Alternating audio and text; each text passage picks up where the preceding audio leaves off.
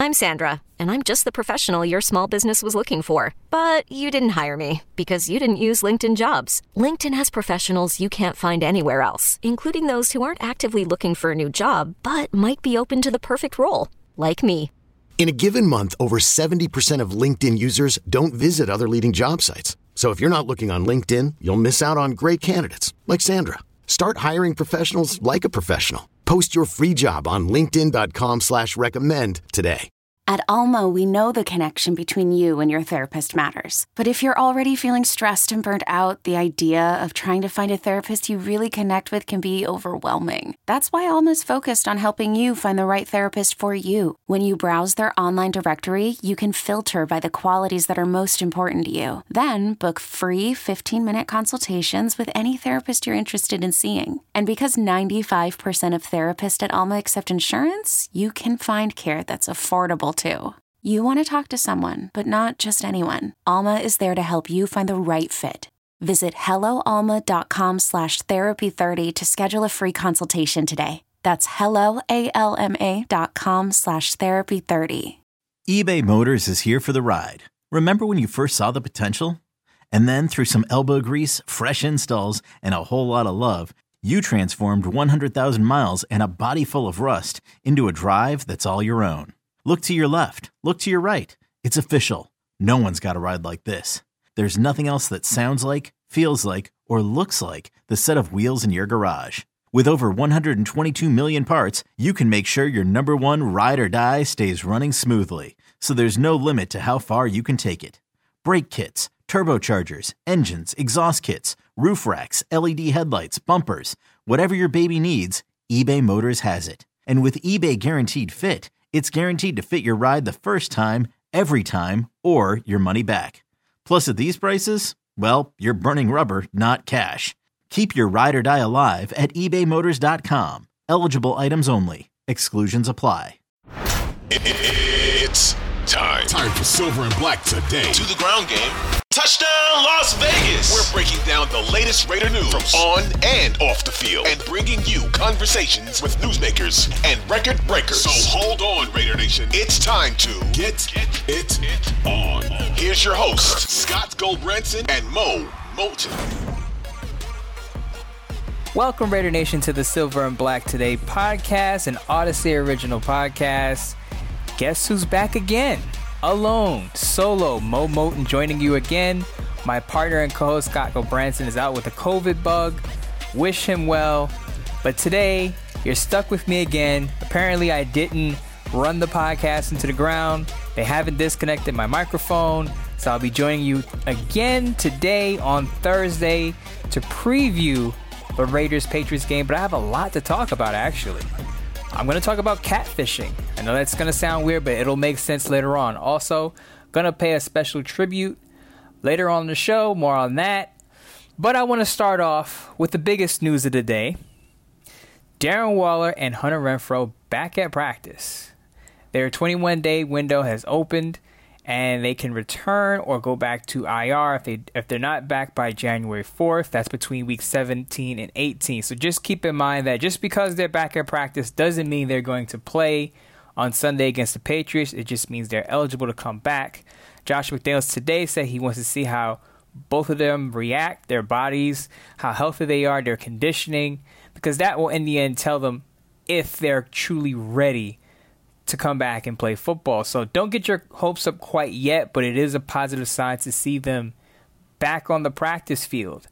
Now, a lot of people are going to say, what does it matter? The Raiders basically don't have a chance to make the playoffs. Very, very slim chances. As I said, on Wednesday, if the Raiders lose and the Miami Dolphins or Jets win or tie, the Raiders are mathematically eliminated from playoff contention. So that tells you how slim their chances are. But that doesn't mean that you throw away the season. That doesn't mean that the season isn't important. That doesn't mean that these last 4 games don't matter. And I think it matters very much so for Hunter Renfrow and Darren Waller, who've been out for a lot of the season. I believe they've both either played 5 or 6 games this year. So to me, from what I've seen with them on the field, the chemistry isn't quite there yet in Josh McDaniels' system. So Darren Waller and Hunter Renfrow need to build that chemistry with Derek Carr in a new system. specifically Hunter Renfrow. As I said, he just didn't look like himself. Darren Waller had some drop issues, but drops can come and go with certain players. But I will start with Darren Waller. Right, so the Raiders signed him to an extension, 3 years, $51 million, $22 million guaranteed. Hunter Renfrow already got his extension as well, 2 years, $31.7 million, 21 guarantees. So similar in guarantees, but they're both important players to the offense when they're healthy. So I'll start with Waller. Right, if you turn back the clock to 2020, Waller had 107 catches, 1,196 yards. 9 touchdowns. That's a team record, topping Tim Brown for most catches in a single season for the Raiders. You want that player again, but it starts with him being healthy, and it ends with him being effective and in tune with his quarterback. Now, I will say, for a guy who gets a lot of attention, a lot of targets, a lot of catches, excluding the 2020 season, he has 6 touchdowns in 32 games between the 2019, 2021, and 2022 season. That's just not good enough in the red zone. Now, there was a clip earlier in the year where Waller basically said that John Gruden didn't have a red zone plan for him, and that's why his touchdowns were down. Now, as I explained in the episode on Wednesday, Carr is part of the issue because he hasn't been making great decisions in the red zone. Again, the most interceptions since he's come in the league in 2014 among quarterbacks, tied with Ryan Tannehill, Ryan Fitzpatrick, and Phillip Rivers. So Carr is part of that problem. But of course, I think Gruden not having a red zone plan exacerbated Carr's red zone issues. But that's neither here nor there, right? Let's move forward and talk about looking ahead. Getting Darren Waller back on the field, I think that's the number one thing he has to work on with Carr. Red zone. Because as we all know, Davante Adams can fill in those voids inside the 20. Davante Adams is awesome at that. I believe he leads the league in touchdown receptions. So Davante Adams, I don't want to say he has nothing to work on, but he's not the problem there.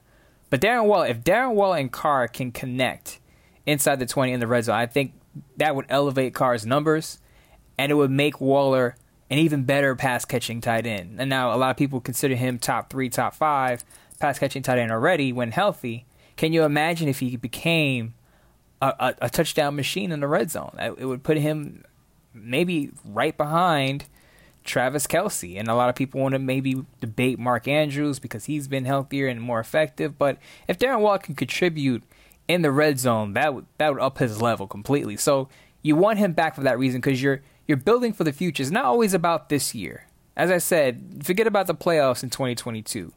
Getting Waller and Renfrow back is a lot for next year. Let's build that momentum now so that next year when we get into the season, you don't have to say, okay, we got to rebuild this chemistry. You missed so much time. Now you need to use the first weeks of the season and even training camp to build that back up. No, build it back now. Get those guys on the field now so that they get that rolling for the 2023 season, and it works like a well-oiled machine. Now I'll go to Hunter Renfrow. Actually, no, I'm going to stick with Darren Waller because there was an interesting... Someone asked me an interesting question about Darren Waller and his turf toe video. I just want to touch on this real quick. And they asked me basically, what did I think of it? Is it a big deal? Now, the turf toe video is the single from his album Walking Miracle.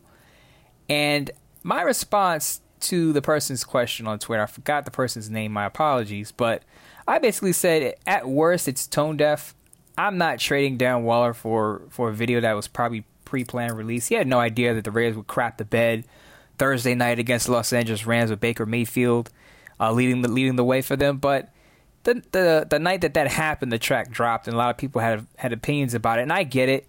It's not even just about the video, because just think about your relationships with people, right? Usually when you finally go off on a person, you snap at a person, it's usually not just one thing. It's an accumulation of things.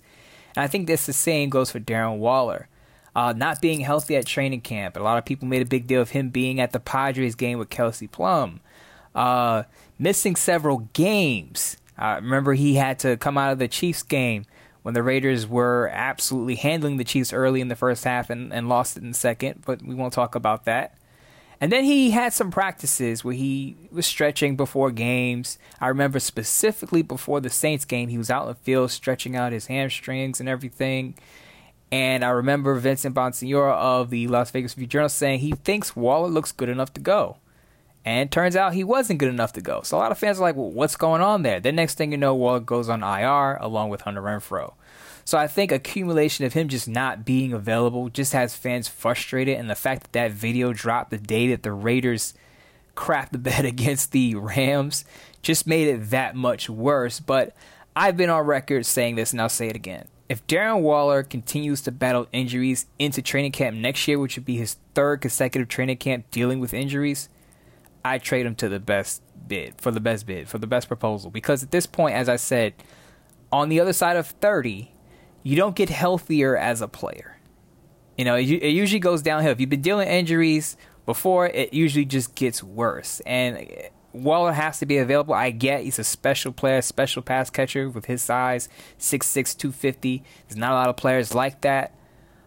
But what good is it if he's only on the field for about 50% of the games and you're paying him top dollar? Now, if he wasn't getting paid top dollar and you were giving him $5 million a year, fine. You know, you can ride it out with that. But he's arguably, not arguably, but in terms of average annual value, he's the highest paid tight end, making $17 million per year. He should be on the field and he should be producing. So get him back on the field, get him healthy, and get him in tune with Derek Carr. Now, let's move on to Hunter Renfrow. Now, that when Josh McDaniels came over, a lot of people quickly compared Hunter Renfrow to Julian Edelman and Wes Welker. You know, white wide receivers. Easy comparison, right? But he's not that yet, obviously. He can produce on the level of those two wide receivers, but it's going to take time. I remember there was a mailbag question. A woman in California asked Scott and I, what's going on with Hunter Renfrow? And I answered and I said, he has to get used to the system. I know Hunter Renfrow doesn't look like a young guy. I'm just joking here, but it is his first time in a new system. John Gruden drafted him. Now you're going into, I know they had Greg Olsen there because John Gruden had to resign, whatever, but it's still pretty much in the same system with Olsen and Gruden running similar things. But now he's in a new system under Josh McDaniels, so everyone's going through the learning process. So I think that's part of the reason why he looks shaky. He's not a 10-year veteran. He's only been in the league since 2019, so you got to give him time to adjust. Why I want him back on the field is because I want him to be able to work on his ball security. He's had a couple of games now over the past year where he's had 2 fumbles in the same game. Week 14 last year against the Browns, and we all remember Week 2 against the Cardinals because one of those fumbles resulted in a touchdown in overtime that led Arizona Cardinals to a victory. So he's got to work on his ball security. He fumbles a lot. But he doesn't lose a lot of fumbles. And I pointed that out when it happened against the Cardinals that Hunter Renfrow, if you watched him over the past three years, he's had a lot of fumbles, but fortunately the Rays have been able to recover those fumbles. It just so happened now it's starting to pop up that the other team is recovering those fumbles, so now it becomes a big deal, but he's always had these ball security issues. Now, a lot of people say he needs to bulk up a little bit. I would agree with that. He's listed at 5'10", 185 pounds, and he's a receiver that goes over the middle, gets these third downs, gets hit by linebackers and safeties. He's going to have to bulk up to be able to absorb those hits so defenders don't jar the ball loose. So because of his role, and he's also involved with special teams, because of his role, he's got to be a little bit stronger, and he's got to work on his ball security. That has to be the main thing he works on for the rest of the season if he comes back to play, or even on the offseason. Work on your ball security issues. I remember Josh McDaniels pointed that out with Josh Jacobs, that he had some ball security issues, and he didn't have nearly as many fumbles as Hunter Renfrow. And I know Josh Jacobs recently had a fumble, but for the most part, he's been steady with that. And I think Hunter Renfrow needs to tap Josh Jacobs on the shoulder and ask him, like, what did you do to improve your ball security? Because I need to do the same. The other thing is not so much what Hunter Renfrow needs to do, but what Josh McDaniels needs to do. And I think he needs to let Hunter Renfrow freelance a bit. Let him run his double China routes.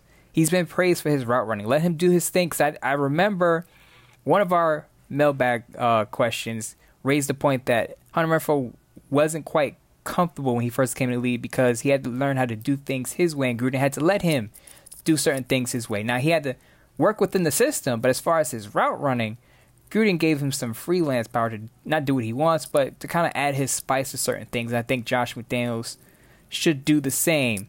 And if he does that, I'm not saying Renfrow will all of a sudden be Julian Edelman or Wes Welker, but he'll be a lot better than he was before he got hurt. Again, only 21 catches for 192 yards, 9.1 yards per catch. That's a career low for him, and 0 touchdowns. So something going on there. He has to adjust, and also the coach staff has to adjust to him.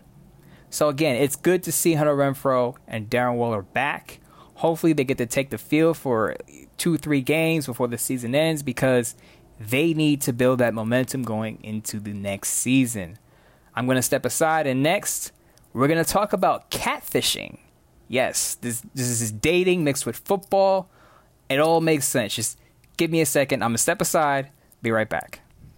Selling a little or a lot?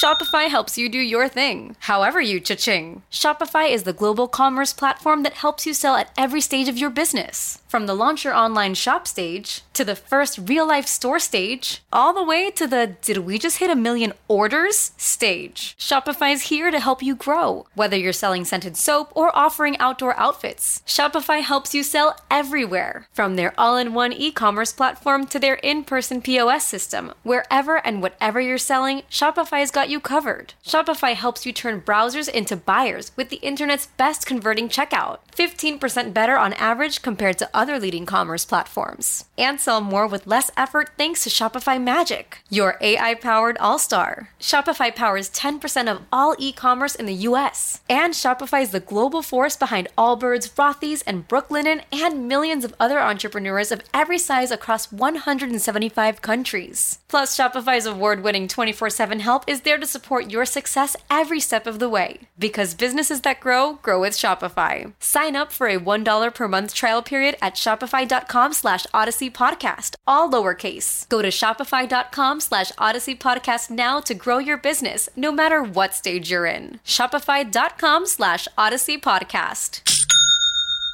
This episode is brought to you by Progressive Insurance. Whether you love true crime or comedy, celebrity interviews or news, you call the shots on what's in your podcast queue. And guess what? Now you can call them on your auto insurance too, with the Name Your Price tool from Progressive. It works just the way it sounds. You tell Progressive how much you want to pay for car insurance, and they'll show you coverage options that fit your budget. Get your quote today at Progressive.com to join the over 28 million drivers who trust Progressive. Progressive Casualty Insurance Company and Affiliates. Price and coverage match limited by state law. All right, Raider Nation, you're back with Mo Moton again, flying solo today for my co-host Scott Gobranson, who's out with COVID. I'm going to talk catfishing on Silver and Black today, which is an Odyssey original podcast. Please subscribe. So we're gonna dig deep into the waters here, okay? Ladies, I'll ask you a question. Have you ever met a guy who said he was 6 foot or taller, but you met him and he was about 5'9", 5'9.5"? Guys, have you ever met a woman for the first time without the fancy Instagram filters, and you found out she had a missing tooth? Turns out she photoshopped that missing tooth in when you made her laugh for the first time, and you found out, wow, she got a gap in her smile there. Nothing wrong with gaps, but if you got a whole missing tooth, that's a problem. I feel like the Raiders have catfished us in a specific way like this. It's kind of like meeting that person for the first time that you've been talking to online, and you had this certain image of a person, and when you finally get to see this person in real time, you're like, wow, this is not what I expected. And I feel that way about the Raiders. Tell me if you feel the same way. Now, let's go back to the offseason, right? What do we remember that Josh McDaniels emphasized? Limit the penalties, limit the turnovers, right? Players were running laps. If they made mental errors, they committed penalties, they had to run laps. I remember Andre James talking about it. I remember Derek Carr talking about it. I remember a lot of the players talking about this. This is their thing, that if you make a mistake, regardless of whose fault it is, you got to run some laps, right? They go through the preseason. They limit penalties. That was a thing with me and Scott. We talked about after every preseason game. Look how few penalties the Raiders committed. You know, they didn't make a lot of mental errors. They didn't turn the ball over. That's the most important thing. Now, I know the preseason is very much different than the regular season when you're playing against second and third stringers. I get that. But we were sold an image of the Raiders that this was going to be a more polished, accountable, less boneheaded team. They were going to make less repeated mistakes. And if they made those mistakes, they were going to go back and correct them, and you wouldn't see it that much during the season. So we're thinking, okay, this Raider team is going to be more buttoned up, more disciplined. Josh McDaniels comes from the Patriots coaching tree where Bill Belichick says, do your job. If you do your job, everything else falls into place. And we're expecting not the Patriot way, but we're expecting a more disciplined Raider team with fewer penalties throughout the season. Well, guess what? There's some good news and some bad news. The good news is the Raiders are one of 4 teams with 13 penalties, which is the second fewest league-wide. Credit goes to Josh McDaniels there. He fixed that issue. The Raiders are not a team that's going to beat themselves by turning the ball over. But the Raiders are tied for 4th in penalties with 86. And I know what fans are going to say. I know what some fans are going to say. Oh, the refs hate us. The refs hate the Raiders. You know, going into the season, the Raiders are going to get flagged the most because the NFL has something out for the Raiders, going back to the Al Davis years. I get it, but we're not going to play victim today. And I talked about that with Murph on the postgame show on Thursday that, you know, we know the history between Al Davis and the NFL. We get it. He went to court and everything. There's a back and forth. We understand that, but we're so far removed from that right now. You know, we have to look ahead and we have to look at accountability because this show is all about accountability. We're not playing victim here. Oh, woe is us. The Raiders, the refs are out to get us. If you watch any game on the NFL, on Sunday, Monday, Thursday, every team has a call where they're disputing it, saying, "Oh, the refs have it out for us." You know, why are the refs calling this? This is a questionable call. You see I've watched the NFL. I cover the league on Sundays. You see questionable calls literally in every game. It's not just the Raiders, I promise you. But this goes back to my point about lack of accountability, and it's partially why the Raiders are in this mess. And I'm going to say, it wasn't the refs who made Jerry Tillery smack the football out of Baker Mayfield's hand on that drive on last Thursday. It wasn't the refs who made Clelin Ferrell jump offside on a punt. Not a third down, not a third and long, on a punt. Clelin Ferrell jumped offside on a punt. That's a boneheaded penalty. Jermaine Illuminor right now has 7 penalties alone, leads the team with 7 penalties. This shocked me when I saw this, and I looked this up. Mac Hollins has 6 penalties. A wide receiver has 6 penalties. You cannot tell me that's all because the refs hate the Raiders. Thayer Munford has 4 penalties. I get it. He's a rookie. Dylan Parham has 3. I get it. He's a rookie. Even Colton Miller has 4. And the Colton Miller discussion needs to be had on a separate show. I think he's a good offensive tackle. I don't think he's an all-pro or Pro Bowl as a lot of fans think he is. I think he's just a really good offensive tackle, and that's fine. But he has 4 penalties. So I just read you 4 or 5 players that make up maybe a third of the Raiders' penalties right off the top of my head, right? Well, it's in my notes, not the top of my head. I won't give myself that much credit, but the point still stands. The refs aren't making these mistakes for the Raiders. The Raiders are making these mistakes. And again, I feel like during the offseason, we were sold that this team would be a little more buttoned up, a little more discipline, less penalties, less boneheaded plays. And what do we get? Jerry Tillery. What do we get? Clelin Ferrell jumping offside on a punt. I don't remember the last time I've seen someone jump offside on a punt. And it wasn't and they didn't think it could be a fake. He was apparently trying to block the punt, and let's be honest, Clelin Ferrell was not blocking that punt. But again, it's just stupid penalties, boneheaded penalties. I'm not calling the player stupid. I'm saying that it's a low IQ type of penalty, and you got to be a lot better than that. And it has nothing to do with the referees. Again, the Raiders have to take accountability for their mistakes. And I just feel like we thought they were this year. We thought this year was going to be the year we were going to see a more disciplined Raider squad. And with more discipline and fewer penalties, you're going to win more football games because you're not going to beat yourself. Because, again, Josh McDaniels comes from the Patriots where they're known for not beating themselves. They're going to let the other team beat themselves, and they're going to take advantage of those opportunities. And that's, I think, what a lot of us, including myself, expected the Raiders to be. I'm not saying they were going to be the Patriots in year one, but they're still top 5 in the league in penalties. I expected that penalty number to go down, and it hasn't. That's my concern going forward is, can Josh McDaniels rein that in? Now, I know there's only so much a coach can do because he can't do things for the players. This is on the players. They have to, again, the A word, accountability. They have to take accountability for their mistakes, and they have to go back to the drawing board, clean them up. What happened? Why was I off? Why did I draw an offsides penalty? Tillery just had a brain fart moment, I guess. I don't know what the issue was there, but why am I getting all these holding penalties? Is it my technique? Why am I getting pass interference on a big drive? That was a Meek Robinson. Now, Meek Robinson doesn't have a lot of penalties this year, but that one hurt because Deron Harmon had an interception, wiped out because of that penalty. Again, the refs didn't make that penalty. The refs didn't force a Meek Robinson to grab the arm of the receiver. That was on him. They showed the replay. Clearly, he grabbed the guy's arm. That's on a Meek. That's not on the refs. So again, I think we've been catfished, y'all. The Raiders told us they were 6'4" with a flawless smile, and come to find out they're 5'8" with yellowish, brownish, coffee-stained teeth. I mean, that, not the height that they said they were, not the flawless smile that they said they had. And we're seeing some of the same issues. And it's amazing that no matter who's the head coach, no matter who's the offensive coordinator, no matter who's the defensive coordinator, the Raiders still commit these penalties. And I think until they stop beating themselves in that regard, they're going to be stuck in this holding pattern where they could be good, but there's always that, but they could be a lot better if this. And I think penalties are the one thing you can fix that right away with focus.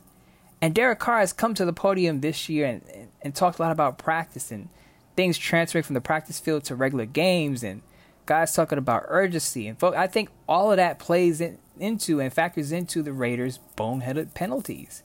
And until they fix that, they'll have trouble getting over the hump because it's hard enough to win in the NFL. Players will tell you that. It's hard enough to win in the NFL against teams that are trying to beat you. When you do things that beat yourself, so to speak, you make it that much harder. And then you lose close games.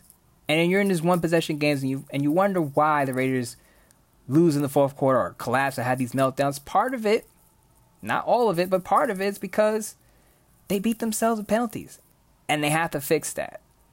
And I hope when Josh McDaniels comes to the podium next summer, next spring, and he doesn't harp on it too much that he's trying to fix penalties, but we just see it. Because we've already heard the song and dance already. We need to see it on the field. We need to see the results. Hopefully that's the problem they fix. Because I'm tired of being catfished by the Raiders who head coaches come in and say, we're going to be better in this area and better in that area. And it just doesn't happen. Okay, so that was my catfish segment. If you didn't like it, fine. If you loved it, subscribe to the podcast. Silver and Black Today. Again, we have a third rated podcast on the network. Scott likes to say, we like to boast about that.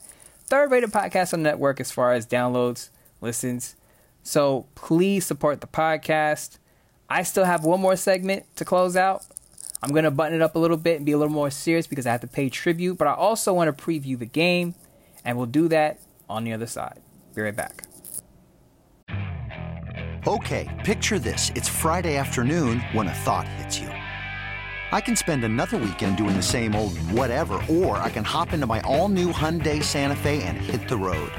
With available H-Track all-wheel drive and 3-row seating, my whole family can head deep into the wild. Conquer the weekend in the all-new Hyundai Santa Fe. Visit HyundaiUSA.com or call 562-314-4603 for more details. Hyundai, there's joy in every journey. Another day is here, and you're ready for it. What to wear? Check. Breakfast, lunch, and dinner? Check. Planning for what's next and how to save for it? That's where Bank of America can help. For your financial to-dos, Bank of America has experts ready to help get you closer to your goals. Get started at one of our local financial centers or 24/7 in our mobile banking app. Find a location near you at bankofamerica.com/talktous. What would you like the power to do? Mobile banking requires downloading the app and is only available for select devices. Message and data rates may apply. Bank of America NA, member FDIC. Welcome back, Raider Nation. This is the Silver and Black Today podcast, an Odyssey original podcast. You're with Mo Moton coming down to the final stretch. And of course, as usual on Thursday, Scott and I usually break down the Raiders' upcoming opponent. This time, that is the Patriots, but I'll be doing that by myself for my co-host who's out under the weather. So let's get into it. Before I do that, I have a preview from our producer, David Stepanian, who's going to talk about the Raiders' upcoming opponent, the New England Patriots. After a long week for the Raiders and a short week for the Patriots, an interesting matchup finds its way to Las Vegas as New England continues its playoff hunt in a tough AFC East. On the other side, the Raiders, coming off their fourth blown 13-plus point lead of the season, which tied an NFL record. Coach Josh McDaniels knows how important finishing games will be if they want to spoil New England's playoff hopes. Yeah, you have to look. It's 60 minutes, and everybody will point to the last play or the last 4 plays or the last drive or what have you. But there's plays in every quarter that could have helped us extend the lead. There's things we could have done in all 3 phases that would have, put us further ahead in games. And look, I mean, there's a lot of things that, go into a result in a National Football League. And, I'm thinking of 6 or 8 or 10 of them right now that could have changed some outcomes of drives either way, So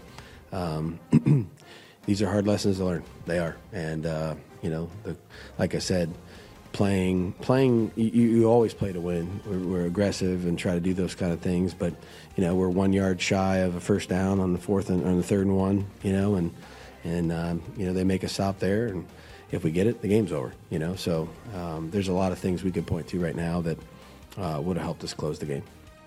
Derek Carr had a game to forget last Thursday, completing 11 of 20 for 137 yards and no TDs, along with 2 picks. Josh Jacobs, meanwhile, carried the ball 27 times, his second highest total of the season. So the extra rest days will come in handy for both players. The Patriots, meanwhile, are coming off a cursed Monday Night Football game where 3 of their starters were injured in the first half alone. Pierre Strong, their rookie running back, shined with 70 yards on 5 carries with a TD to boot, and instantly found himself on the watch list of many Patriots fans. With so many storylines heading into this Sunday, Derek Carr knows the keys to victory. It hurts, but we put ourselves in that position, right? We won, however many games in a row, but it doesn't mean you win the next one. And you try and talk about it, preach about it, work so that doesn't happen. But it happened to us today, and it's hard, it's tough. But we put ourselves in that position, like it's nobody else's fault. I really think it just comes down to the execution of the plays. Some of the stuff that hurt us in past games. That's just what it came down to at the end. It's been 20 years since the Tuck game, but Raider Nation has a long memory, and dealing a serious blow to New England's playoff hopes will be something for fans to cheer about in a season that hasn't had many cheerful moments. New England comes in as a 2-point favorite, and after originally being a Sunday Night Football contest, the game has been flexed to a 1 p.m. kickoff. For Silver and Black Today, I'm David Stepanian. Shout out to David Stepanian. I actually owe David a dinner. He was in New York recently, and I wasn't unavailable to join him. David, if you're listening, my apologies again. When you're back in New York City, hit my line. We'll have some steak. We'll talk about Raiders, the positive stuff, not the negative stuff, and anything you want to discuss. But on to the Raiders' upcoming opponent. Did you watch Monday Night Football? Did you watch the Patriots and the Cardinals? I know it was a tough watch for anybody. Because it wasn't exactly 2 high-performing offensive attacks. But the Patriots made it interesting because their defense absolutely dominated the Cardinals' makeshift offensive line. I believe the Cardinals had 1 original starter in Kelvin Beachum at right tackle. And Matt Judon and Josh Uche, they're becoming a dynamic duo. Both of them have 10-plus sacks. I believe Uche has 10. Matt Judon has 14.5, and he's tied with Nick Bosa to lead the league in sacks. So those 2 guys are legit. The Raiders have to make sure that those 2 guys don't wreck the game. That defense as a whole, usually the Patriots have a good defense because of Bill Belichick and his staff. His son, I believe, is also making calls for that unit right now. That defense forced 2 turnovers, and former Raiders linebacker Raekwon McMillan scooped and scored on a fumble for a touchdown. So it's a legit defense. The Raiders are not going to just go up and down the field on this Patriots team. I think the problem for the Raiders is going to be the interior of their offensive line. Parham is a rookie who's already allowed 40 pressures. Bars is hurt. He has a knee injury. Josh McDaniels doesn't know if he's going to be available for Sunday's game. They did sign Netane Muti from the Broncos practice squad, and he may have to step in at right guard. If not, it could be a Luminar sliding into right guard with Dale Mumford playing right tackle. So I expect the Patriots to attack the Raiders' interior gaps. Judon, he's going to put pressure on Parham. He's going to put pressure on Muti if he plays, or banged up Bars. And the Raiders are going to have to combat that. And how do they do that? Either roll Carr outside a few times.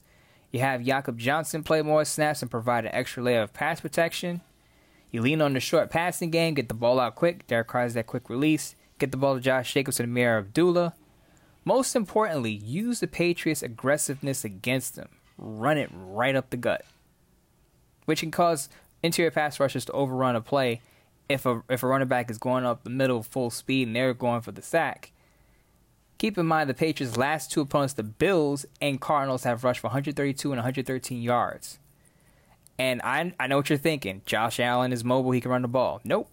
He only had 20 yards in that game against the Patriots. It was mostly Devin Singletary and James Cook. On Monday, James Conner had a big game. I know, because he's on my fantasy team. But we won't talk about that. But anyway, with the Patriots struggling against the run a little bit, Josh Jacobs should be able to feast. And even if he doesn't, force the Patriots to respect the ground game and then hit him over the top with the play action. At some point, the big plays will be there if New England respects the run. By the way, Patriots starting cornerback Jack Jones left with an injury last Monday. Jalen Mills missed the last game because he has a groin injury. So there will be some big plays to be had over the top, especially if New England plays the run. Derek Carr can go over the top to Devontae Adams or Matt Collins for some big plays and exploit that secondary a bit. I know it's a tough secondary, but you have the game plan design to get your guys open downfield, and I believe the Raiders can do that off of the ground attack. Now, defensively, the Raiders can mirror what the Patriots do in attacking the interior of the New England Patriots offensive line. They have a rookie in Cole Strange who's allowed 4 sacks, committed 5 penalties this year. Maybe you want to test his pass protection. I also want to see Max Crosby and Chandler Jones attack on the edges. I know you're going to have to respect the run game because the Patriots like to run the ball with Ramondre Stevenson or Damian Harris if he's recovered from a thigh injury. Kevin Harris had a touchdown on Monday. Pierre Strong played on Monday, filling in for Ramondre Stevenson, who left. So they have a group of running backs. So you got to respect their run game. But I still want to see the Raiders attack on the edge, and that's because Isaiah Wynn has been out since week 12. Trent Brown's not having a great season. Still a pretty good offensive tackle, but he's allowed 8 sacks and committed 11 penalties. So there's some sacks to be had on the edge. The Patriots are going with a third-string right tackle. They have gone with Connor McDermott in the last 2 games. He's behind Trent Brown, behind Isaiah Wynn and Yanni Kajust. So they have a third-string right tackle out there. It's a weak link on that offensive line that the Raiders can exploit. As far as the defense on the second and third level, Divine Diablo not ready to come back from a forearm injury. Jayon Brown is on IR with a hand injury. We might see more Darian Butler and Luke Masterson. I know Luke Masterson has had some decent moments, but that makes me a little nervous. The Raiders are a little thin at linebacker next to Denzel Perryman. So I have a proposal. I would like to see more of Isaiah Polamalu. That's Troy Polamalu's nephew, for those who don't know. I don't want to see more of him just because he's related to a Hall of Famer. That's not where I'm going with it, but I'm just giving you context here.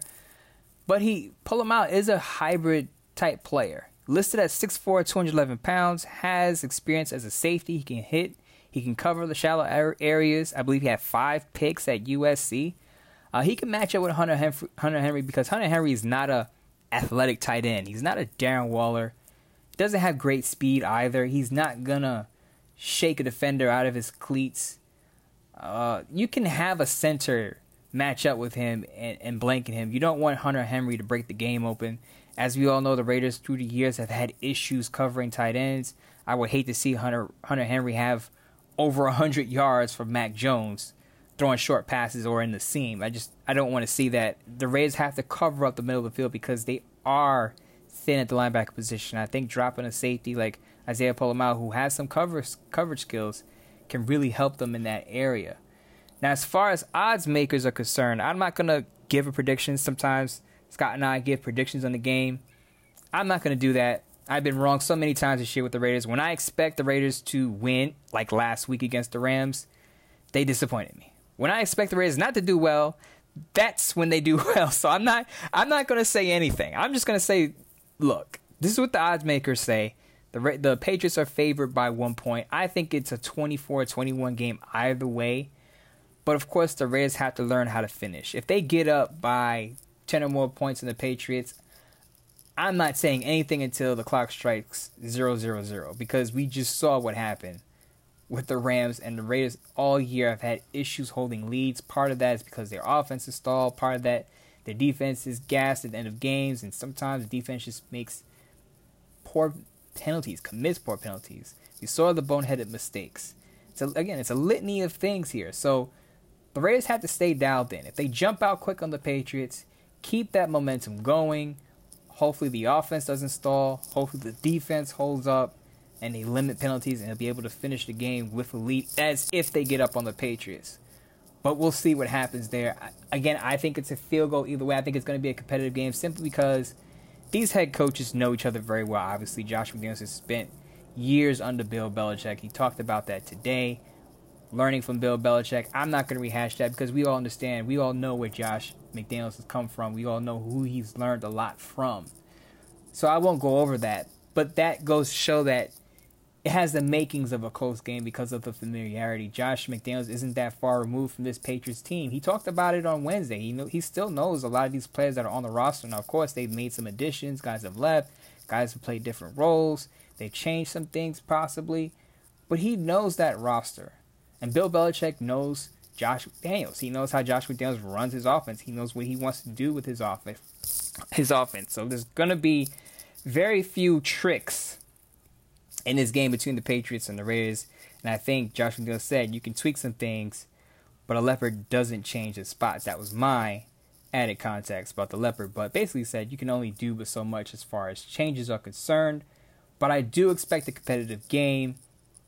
I think it's going to come down to a field goal. Now, Nick Folk is a pretty good kicker, but the Raiders have one of the best kickers in the game in Daniel Carlson. And if I had to put my money on someone winning by a field goal, I would put it on the Raiders. But I'm not saying the Raiders are going to win because when I do that, typically they disappoint me, so I'm not going to go there. But I will say I think we should prepare for a good game. I think we're going to see a lot of defensive plays made as well. So prepare for that. But I want to end this. Wrap it up. I know this is a Raider show, but Mike Leach passing away, I believe on Tuesday, a couple of days ago, and there was just an outpouring of respect for him. A lot of fans, a lot of writers too. I know Chrissy Freud, who I not work with. I know Scott works with on Bengals material. She's also with Sportsnot. Chrissy Freud had a personal wish, not personal, but she had a direct contact with Mike Leach. And she shared some things, and a lot of other coaches did. Josh McDaniels did. And I just want to say his influence is all over the league. And just from a personal standpoint, I never talked to Mike Leach. I don't have a direct connection with him or anything like that. But I stayed up on Saturday nights to watch Pac-12 After Dark, to watch Mike Leach coach teams, because I knew I was going to see some offense. And he's the reason why I know who Luke Falk and Gardner Minshew are. I still think Gardner Minshew is one of the most underrated players in the league, and I think he could still be a starter in the league. I wouldn't mind if the Raiders picked him up as a backup, actually, if they were going to go with a veteran. But back to Mike Leach, I honestly watched a ton of Washington State games with the expectations to see innovation on offense, and Leach usually delivered on that. Of course, he was with Texas Tech before Washington State, and most recently he had 3 seasons with Mississippi State, leading them to an 8-4 record. But all of that is trivial to what he's done for the entirety of the game. Mike Leach will never be forgotten. Rest in peace, coach. Just an incredible legacy as a football coach out there, and just the amount of respect just shows you how important he was to the game. So again, rest in peace and condolences to his family. But I want to end on a positive note. As I said, I think the Raiders are going to be competitive, and I talked about this with Scott, that at this point in the season, when the playoffs are out of reach, you find out who the dogs are in your locker room, who's invested. You know, are they planning their trip to Cancun? Are they planning their off-season trip to wherever they want to go? Or have they checked out? Because let me tell you something, the guys that checked out or will check out, those guys won't be on the roster next year. The guys who are still playing full throttle, going all in, playing with their hair on fire, all those great, cute contexts, those sayings we like to use, hair on fire and all of that stuff, those guys are going to stay on the roster. Those guys have a chance to come back in 2023. So again, just because the playoffs are out of reach doesn't mean you stop evaluating, because this keeps going through the offseason. Who are the core guys? Who's going to be part of our depth? Because Josh McDaniels said this, and I agree with him today. He said, in November, December, this is when your second, third strings have to step up. This is when the depth of your roster has to step up and play well, because this is the reality of the NFL. You're not going to have a completely healthy roster. And he said this. He said, this is why you look at the roster not as a 53-man roster, but a 69-man roster that includes the practice squad, because guys on the practice squad are going to be called up to play eventually. That's just the nature of the game. So what I'll be looking at, other than Derek Carr in the red zone, how the Raiders handle the Patriots pass rush, how they handle their thin linebacker core, I want to see how passionate they are about the game, how they finish. Are they going to finally finish a game if they get a lead? Let's say they go up by 13 points. Do they finally show that they can play 60 minutes and have focus and not commit silly penalties? So the evaluation period continues. You can still improve at this point in the season, even with backups in, even at your current record of 5-8, there are still strides to be made. So now, I'm going to close this out by saying get well soon, Scott Gulbranson. Appreciate you having me on solo to do this. I'm not a solo guy.